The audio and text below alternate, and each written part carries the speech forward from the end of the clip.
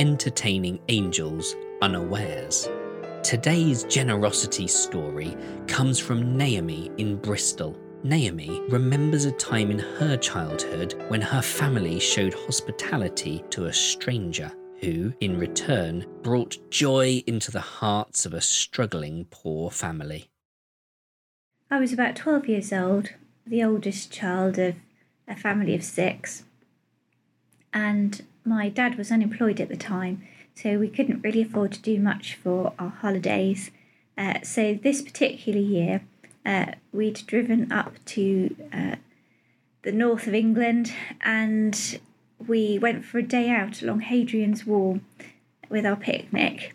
And as we arrived, we met a young American student called Anne Grant, and she was travelling around Britain all on her own. So we said, why don't you join us? And she spent the day with us, sharing our picnic and chatting to all of us.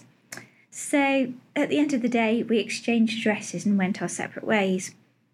About 2 months later, an enormous parcel arrived at our house, and inside were gifts for absolutely everyone, even my little brothers.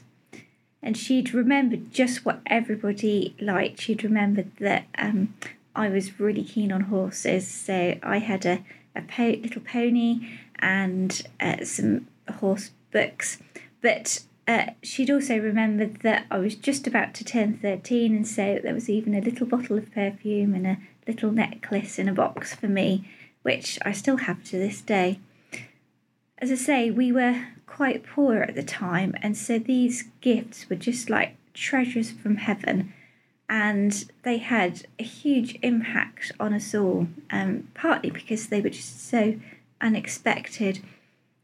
And over the years, I've often thought about Anne, how she came suddenly into our lives and then vanished again, but leaving such a blessing behind.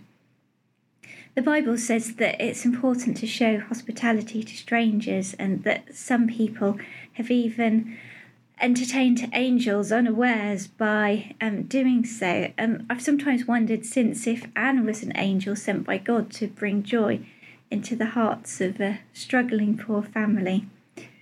But then I think, does it really matter? Because she was certainly an angel to us, earthly or not.